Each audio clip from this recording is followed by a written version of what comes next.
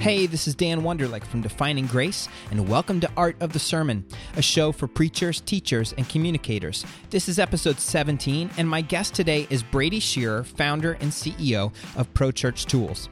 Now, at the beginning of this interview, I asked Brady, like all of my guests, to tell us a little bit about himself and the work that he does, and unfortunately, we had a little bit of technical difficulty, so I'll share with you what he said right now as a lead-in to the interview. Brady was in school studying theology, planning on becoming a youth pastor, and at that time, the pastor of his local church asked him to become the media director. Now, Brady says he didn't know a whole lot about church communication or making videos or social media or all the stuff they wanted him to do, but he was willing to learn. And so after spending lots of time learning how to use all the tools, all the camera specs, how to do the job he was asked to do, he became a resource in his town, helping other churches to do these things as well. And he realized that his true passion was not just to create creative things for churches, but to teach churches how to do them themselves. And that is the genesis of ProChurch Tools. So here's my interview with Brady Shearer. Well, today's guest is Brady Shearer, the CEO of ProChurch Tools and also the host of the ProChurch podcast, which is where I first found out about Brady. How are you doing today, Brady? I'm doing great, Dan. Thanks for having me on the show. Thrilled to be here. I really, really appreciate you being here and taking the time to be with us today. And I do want to begin by asking you to share a little bit about yourself as well as your work through ProChurch Tools for anyone that may be unfamiliar with you. Yeah, for sure. We started ProChurch Tools about 2 years ago. Basically, Hey, it's Dan breaking in for a second. This is where we had the technical difficulty. So this is the part of the conversation where Brady talked about being in school, studying to be a youth pastor when he was asked to be the media director at his church. So he didn't know what he was doing. He didn't understand all the software and the technology and the camera specs, but he learned it. He worked at it. He got good at his job, and we'll let Brady pick up the story. Through all of this, I basically began to become the person within my city who knew the most about church media and church communications. And so other churches started asking me to create stuff for them. And the more that I did that, the more that I realized I had a passion, not for creating stuff for other churches, but teaching churches how to do this stuff themselves. Because I had come from a position where I was just a person with no skills in these areas, and I learned the skills, and it was kind of tough picking them up online, piecing together tutorials and that, but I thought, you know what, I think we can create a platform for churches where they can learn the skills that they need to thrive, the type of skills that, I think anyone can learn, just like I did, and you don't have to be a master of the skills to communicate the message of Christ in beautiful ways in emerging platforms that are now, at least for people like me, I'm only 24 years old, are really the most significant platforms in my life. And so basically over at ProChurch Tools, that's what we do. We teach you how to learn these skills yourself because we think that when you can implement the skills yourself and create stuff for your own church, it's going to be so much more impactful than if you just buy something that someone else made.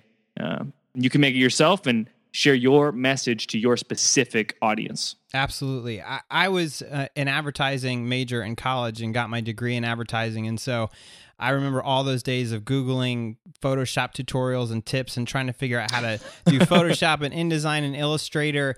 And then, of course, if you have even, touched those programs before, you sort of sometimes automatically become the graphics person or the tech person at your church.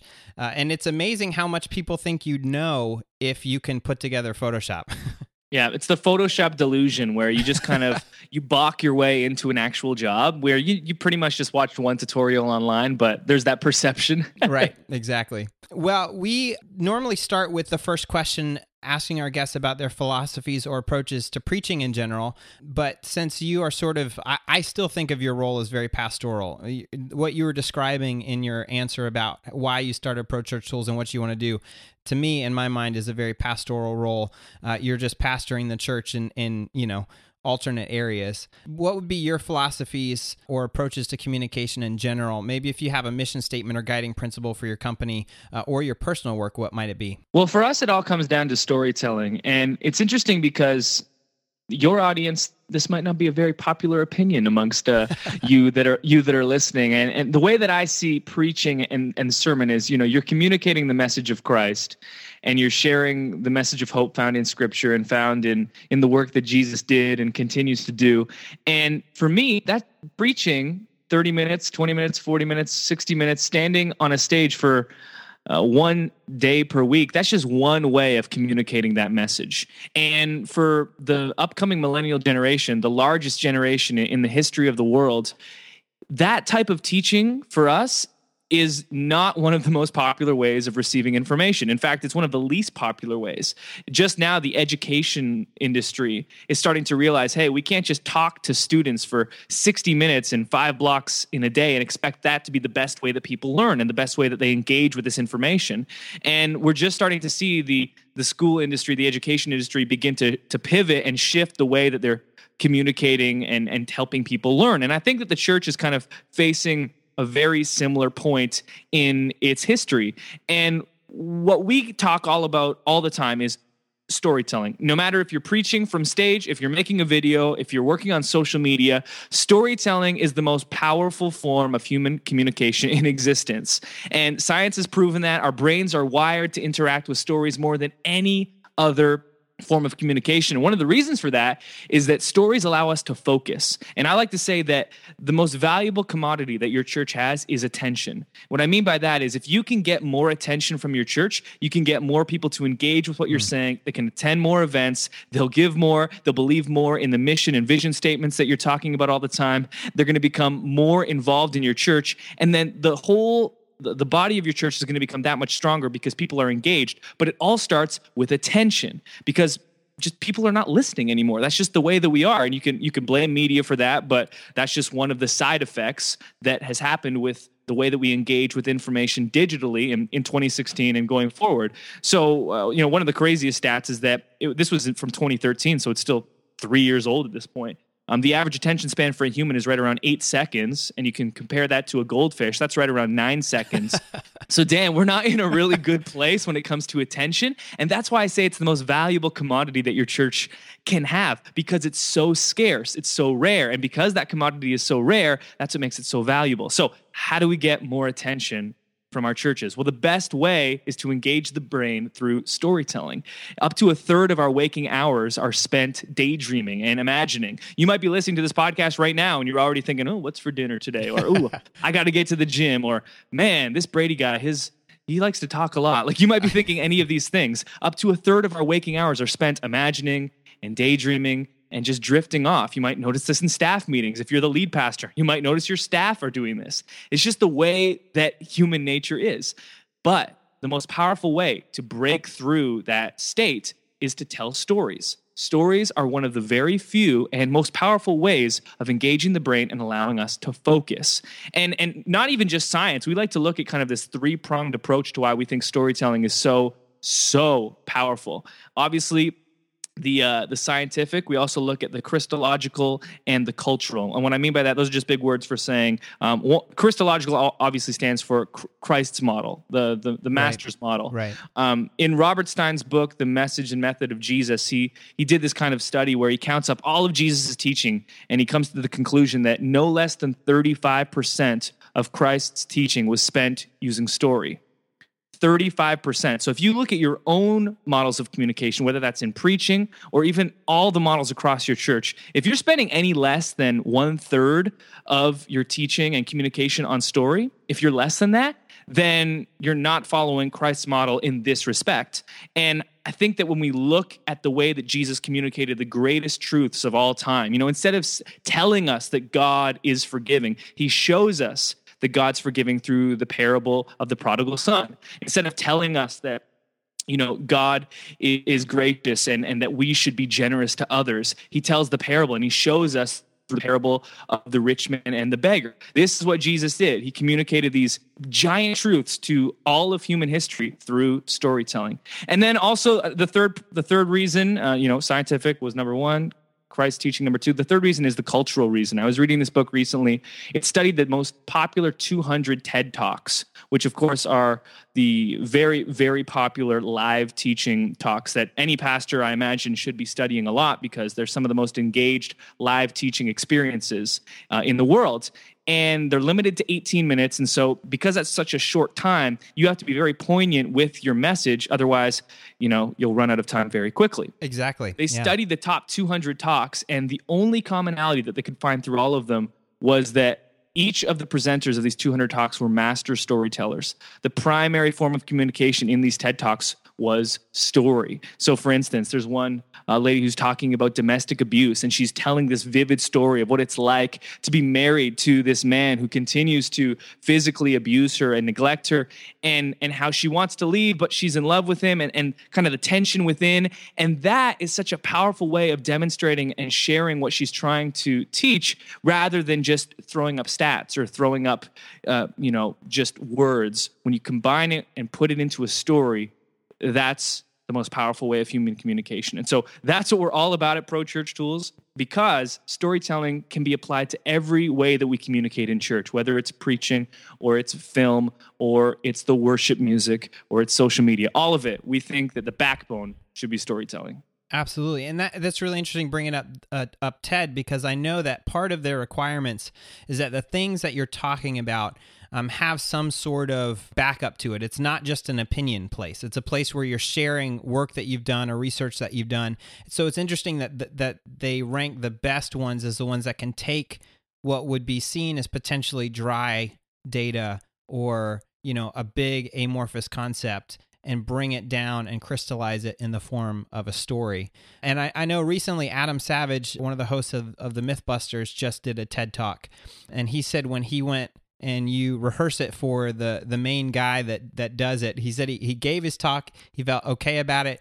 And the only main note was the guy said, you got to have a story to start it and you got to have something to close it.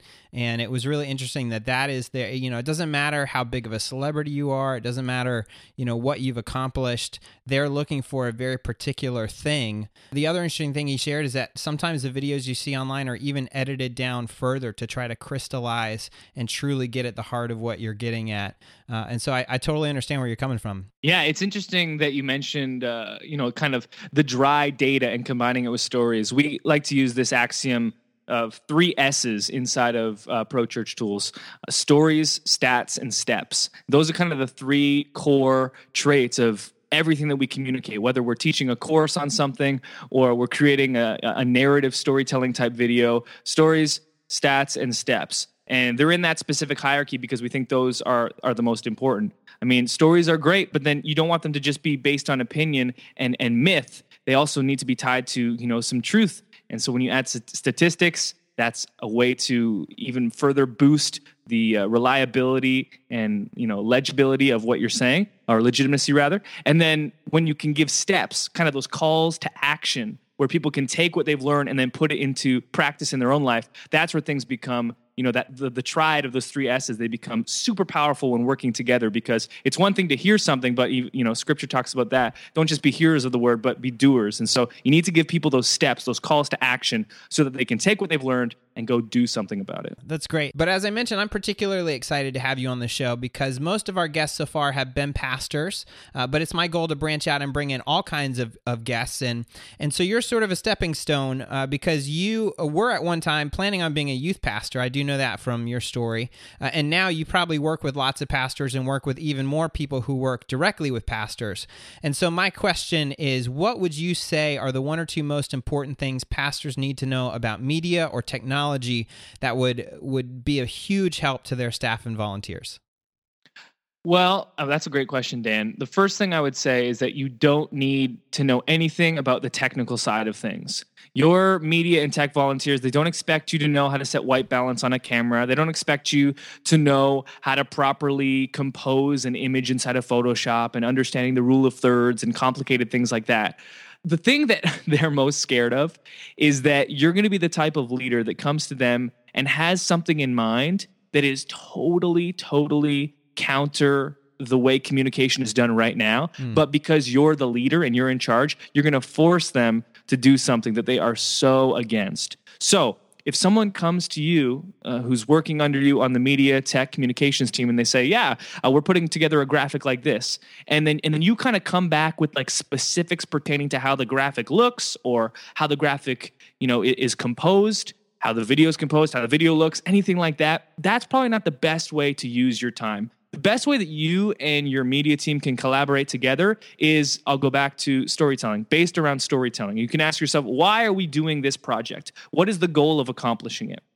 because you can have a very strong vision for the project that maybe your media team and volunteers don't. So they're like, man, how can we make this video look super cool and make it look the most beautiful, the best aesthetics possible? And you can be like, okay, but the reason why behind this is that we're trying to share the story of hope at Easter through a specific testimony. And you can, and so if you kind of have that big picture, understanding the reason why, that will be very helpful, because then it'll allow your media team to work on the specifics and making it the best piece of art it can be.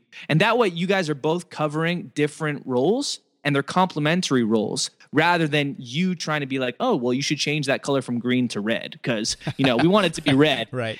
And then your media team's like, no, that would be the ugliest red ever. Why do you hate us so much? So I would say focus on those complementary roles. You focus on the why, and they'll focus on the what. Now, if there's a smaller, medium-sized church out there, and they're basically starting at zero, they've got no logo, maybe they have social media accounts, but they're inactive or sporadically active. They don't use video. They don't have any software tools, don't record sermons for podcasts, anything, but maybe they receive or can budget about $1,000 to invest in tech or media or communication. Where might you recommend they start? In this case, do they have a logo? They do not. Let's say no. Okay. That's probably a pretty extreme case, but if you don't have a logo, I would definitely get a quality logo. Even if you have a logo, but it's one of like those church logos, you know who you are, church, where you're like, oh my gosh, this is all papyrus and just ugliness from 1995. Yeah. Like we need to be better than that. We need to move forward. You can get a really nicely designed logo for less than $500. We use 99designs.com for our logo, and there's a lot of controversy. Well, there's some controversy Sure. Amongst designers with using a site like that. But to me, it's a lot like the Uber and the taxi industry. Like sometimes services come around and they're disruptive, and you got to adapt or die in this capitalistic marketplace that we live in. With that being said, we use 99 Designs for our logo, and it only cost us about $300, $400, $500, and we got a great logo. And I'm a designer myself, and I was just like, you know what, I'm not going to be able to design a logo I'm happy with. So what's great about something like 99 Designs is that you get submissions from tons of different designers, and so we got like 200 submissions. About all of them but 5 were crap, and then we found 5 that we liked, and then we kind of decided amongst ourselves which one we liked best. And so get a logo, get a modern logo, okay? If you have more than any of these 5 elements, you do not have a modern logo. If there's a dove or a cross or fire or a steeple or... Okay, help me out with the 5th one, Dan. What else could be crazy in that logo? A globe, maybe? There. If you have 2 or more of those...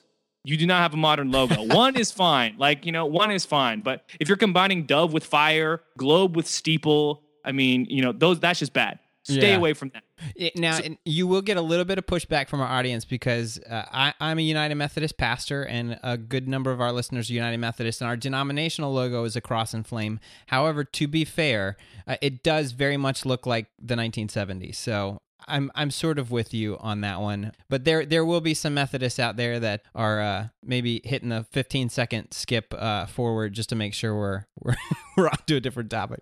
That's okay. We'll catch you on the next question, Methodist. Respect. So, I have found it tough because I've done some designing of church logos. It is really, really hard to incorporate a cross in a way that does not come across cheesy. And that's hard for me as both an ordained elder in a mainline denomination and a design person to say. Like, it tears me in two. But it is really hard to do it in a way that comes across, in the aesthetic of, as you said, the sort of the modern day. And logos should always be understated, Like if you look at, if Nike tried to take everything, and using Nike is such a cliche example, but if Nike tried to take everything that they do and put it into a logo and they use the church design, they'd be like, all right, let's take a sneaker and we'll take a basketball and we'll take, what's cool nowadays, okay? Like we'll take a flat top haircut and we'll kind of combine them all into like a really cool logo. Well, yeah, that might be that's a very explicit, overstated maybe representation of what Nike does and kind of the culture that that they work within and basketball culture and hip hop culture, but it doesn't really work as a logo. And all they've done is kind of create a check mark. Well, what does that check mark, the swoosh, have anything to do with what Nike does? I don't know, but it's become synonymous with them either way. Look at Apple. It's with a bite out of it. What does that have to do with MacBooks and iPhones and iPad Pros and, the car that they're going to develop and all, well, nothing, but it represents that. And so you don't need to have a really overstated logo. And that's not necessary. But I'll go beyond the logo with this question, because I don't want to just say that you need a logo. That feels like kind of just like something you really should have as a church for everything. But the great thing about a lot of digital media is that it's not expensive. So for instance, social media is 100% free. And it's one of the best ways to be the church online, on social media, meaning Snapchat, Twitter, Facebook, Instagram, YouTube. Those are the big 5 in 2016. And the best way that you can be a pastor online is through social media. And you know what's going to cost you? No money. It is going to cost your time, which I would admittedly say is a more valuable resource. But if you're low on money as a church, which many of us are, you can go to social media with your new logo and then be a pastor and be the church online for no money. And that cannot be overstated enough. Yeah, absolutely. It sort of tracks a little bit. I was speaking with someone in my denomination who's a little bit higher up the chain, someone who is at the level that talks about where pastors go and get assigned. In our denomination, we get sent places rather than just applying for whatever jobs that we want. And she talked about how sometimes church members will say, well, this last pastor wasn't such a good preacher. We'd like a better preacher. And she's like, I understand that, but also through the internet, you can listen to anyone that you want. If all that you want is a great preacher, you can listen to the greatest preachers in the world for free at home. And so almost in a way, as counterintuitive as this sounds, I think what you're talking about is investing less time in the event that happens one day a week and more time in making the kinds of authentic connections that actually inspire discipleship. Because if all we're looking for is good sermons, all you got to do is go to the Christianity podcast list, but you can find amazing sermons if that's all that you want. But if you want to make the kinds of connections that actually change people's lives, we have the tools at our fingertip. Is that sort of a good condensing of what you were talking about? Dan, I could not agree with that more, because it's also setting up our pastors to fail. Like, you, pastor listening, this is going to be controversial, mean, but I have to say it. You cannot compete with the likes of, Grishel and Stanley and Furtick and Driscoll or Bell, whoever you like in whatever, denomination or style that you like.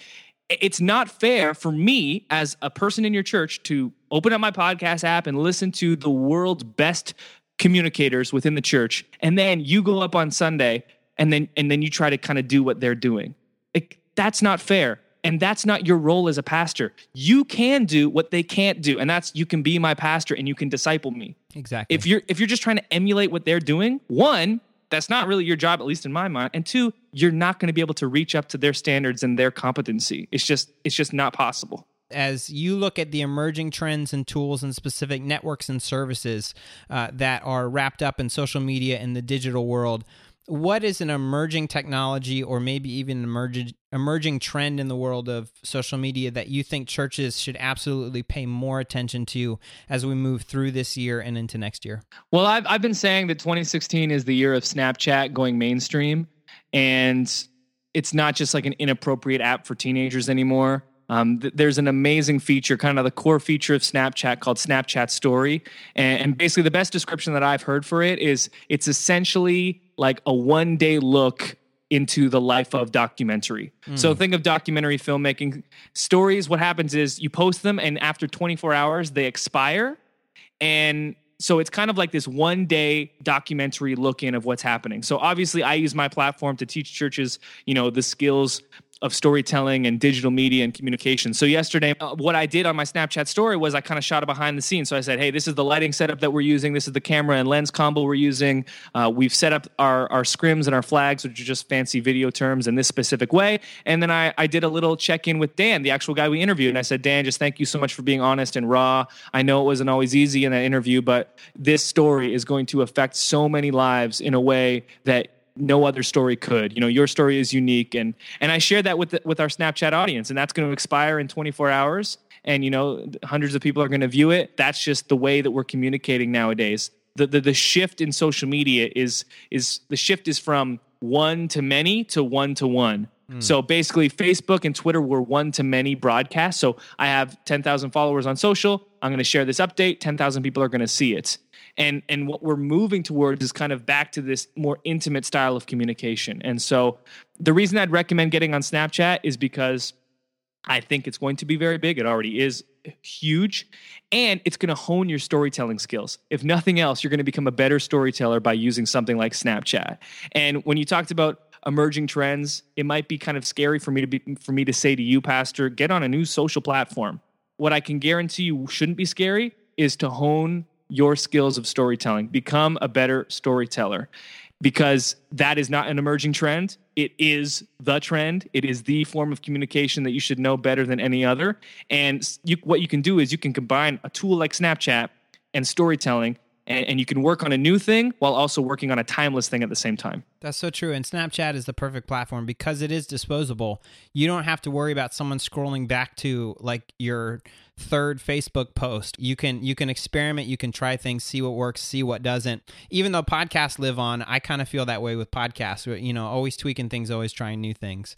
Well, we like to wrap up our interviews with a set of questions that we ask for all guests. And again, they're tweaked slightly for you as you're not a full-time minister in the traditional sense. But the first one is, can you talk to us or tell us about one of the more difficult projects that you've had to work on, either to prepare or execute, or a favorite experience that you've had? Yeah, that's great. We're working on a new website, a new platform right now, and we're partnering with an agency in Charleston, South Carolina, and it's been one of my favorite and most trying experiences so far, because I'm handing over the reins of our brand and our website, our digital platform, to other people. And so they'll send something back and I'll be like, well, how about this? And then they'll send it back and again, I'm like, closer, how about this? And we'll kind of repeat that over and over again. And it's one of my favorite experiences because it's going to raise the level of what we're doing online to a level that I couldn't do myself. But it's incredibly difficult because I am very, very particular and specific, because I'm not just, someone who needs a website, but I've been building a platform online and designing everything for multiple years. And so handing over those reins to take it to the next level, I know it's the right thing to do, but it has been difficult so far. I understand that one. Who have been some of your most impactful preachers or communicators, filmmakers in your life, and why? Well, let's go down the controversial train just a little bit more. Two of the people that have impacted me most when it comes to communication and storytelling are the two Mars Hill dudes, Driscoll and Rob Bell.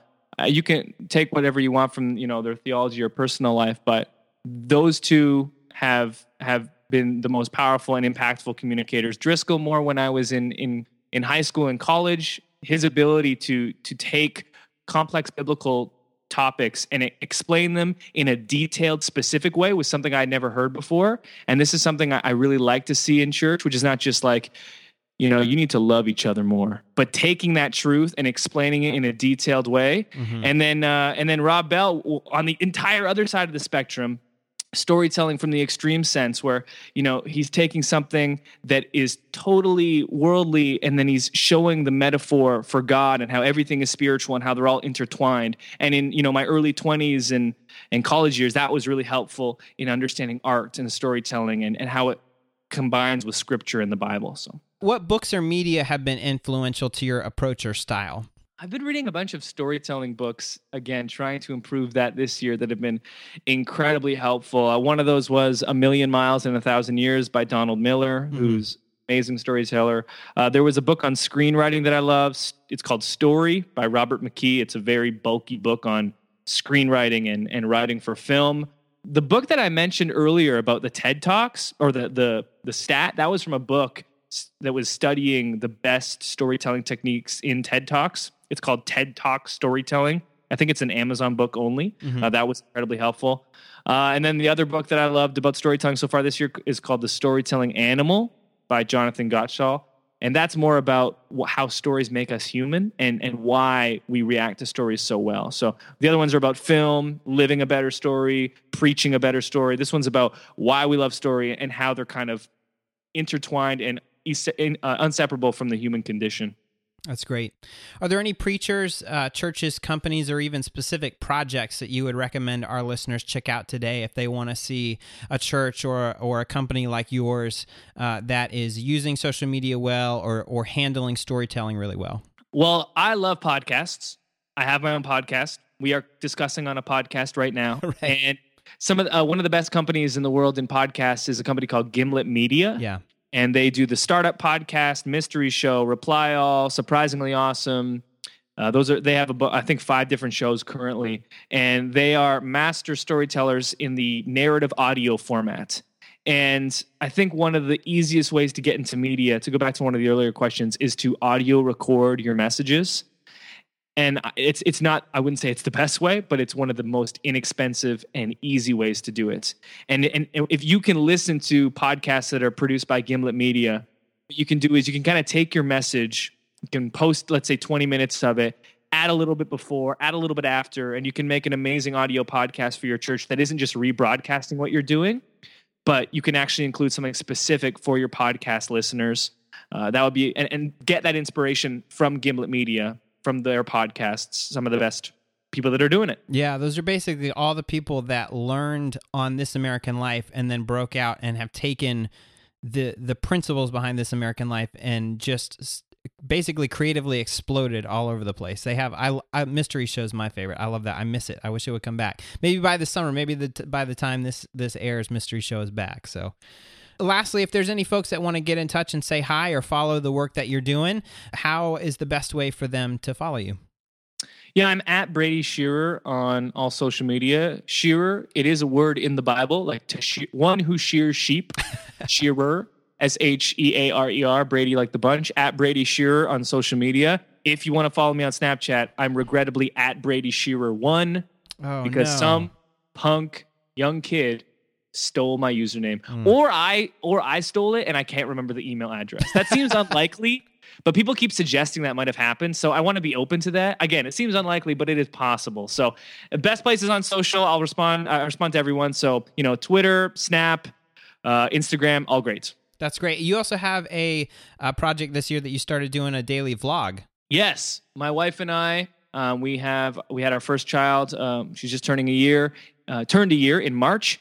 And so we kind of been vlogging, which is like a daily video hosted on YouTube, documenting our first year as parents and how we're surviving, if surviving it at all. So that's been fun too. My wife is the creative genius behind that.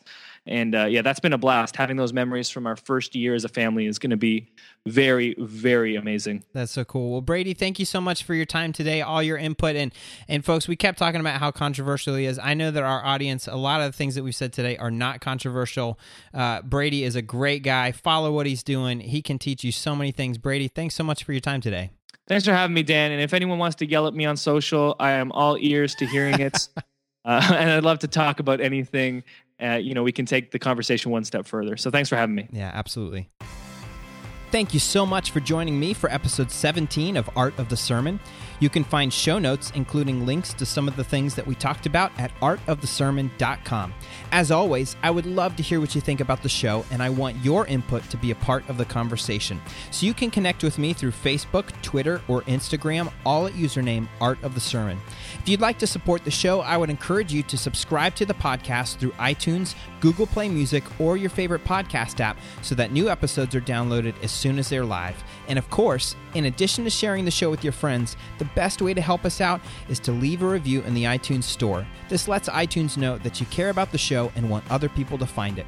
Our next episode is scheduled to go live on June 16th, and so in just 2 weeks, you'll get to hear more from my conversation with Brady Shearer.